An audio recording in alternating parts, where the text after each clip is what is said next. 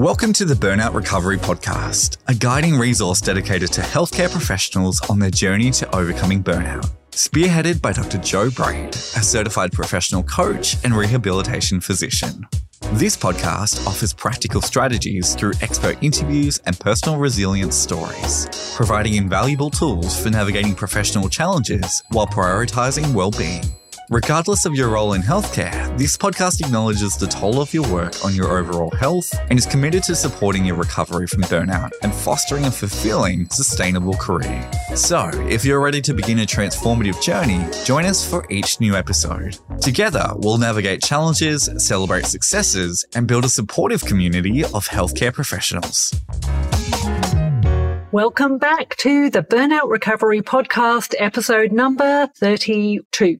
How has your week been? Did you check out last week's episode on stories versus facts? I encourage you to go and listen to that short episode if you haven't heard it so far. So today I'm talking about boundaries, certainly the personal sort, not the property sort. Can you relate to any time when someone might have stepped over a boundary that you had? It's a really crucial part of burnout recovery tools, and it's a really great burnout prevention strategy as well. It's something often I coach on with my clients who are coming out of burnout and looking for strategies to stay out of burnout. So what is a boundary? It's something you create for yourself. It's something that you describe to another person. If you do X, then I will do Y. So it's very much like a property boundary. An emotional boundary delineates sort of where one person ends and another one starts. So it includes a request you would make of someone and what you will do to self-protect if they violate the boundary. So here's an example.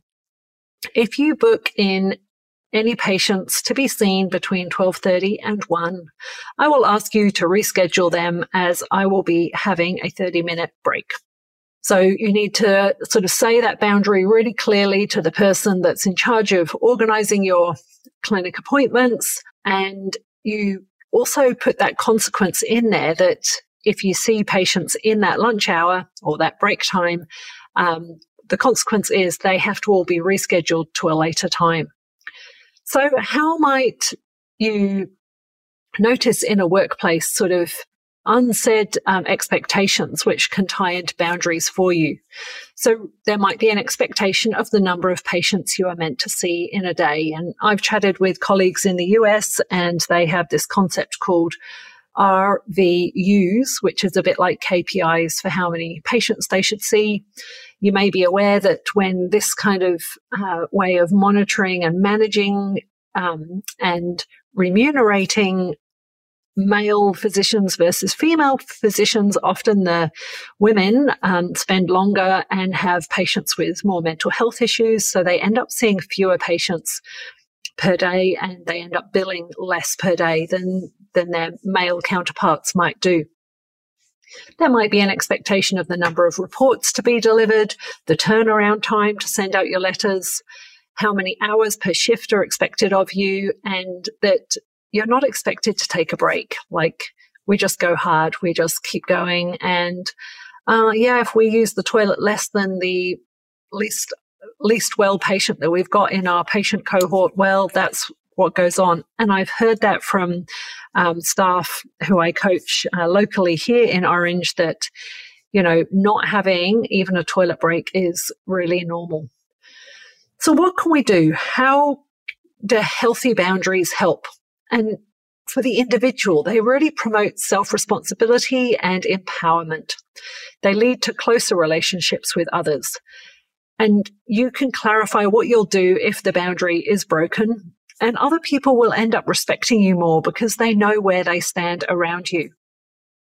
And also for the individual, there'll be less resentment. The individual, prior to setting a boundary, might feel quite resentful of the scenario that they're in. And that can tie in with that cynicism that we can see in somebody who's burnt out. It can tie in with that exhaustion that we'd see with the person who doesn't get a break during their shift, and then the subsequent decreased productivity, which is the third main component of burnout, alongside insularity and cognitive dysfunction.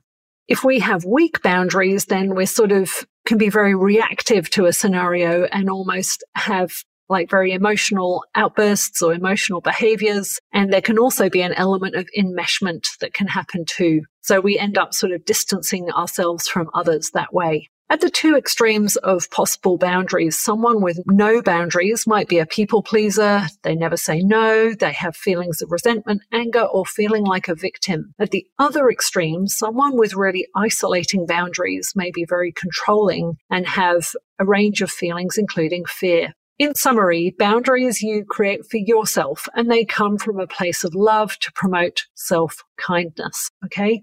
I've got a new video and worksheet available on my website, so please go and look out for that. That is called From Dread to Delight, and I'd love if you want to check it out and download a copy of that for yourself. That's it for this week. If you want to stay in touch about my podcast or see what I've been putting out on my podcast, you can listen to your usual platform, or I've got all that information on my website. Thanks for listening and have a great week. Thanks for listening to this episode of the Burnout Recovery Podcast. If there's someone in your world who would also benefit from this, please share it with them. Remember, you are not alone, and there is hope for a brighter, more fulfilling future. Let's continue this journey together, one episode at a time. For more resources, including how to move from dread to delight, head to drjoebraid.com.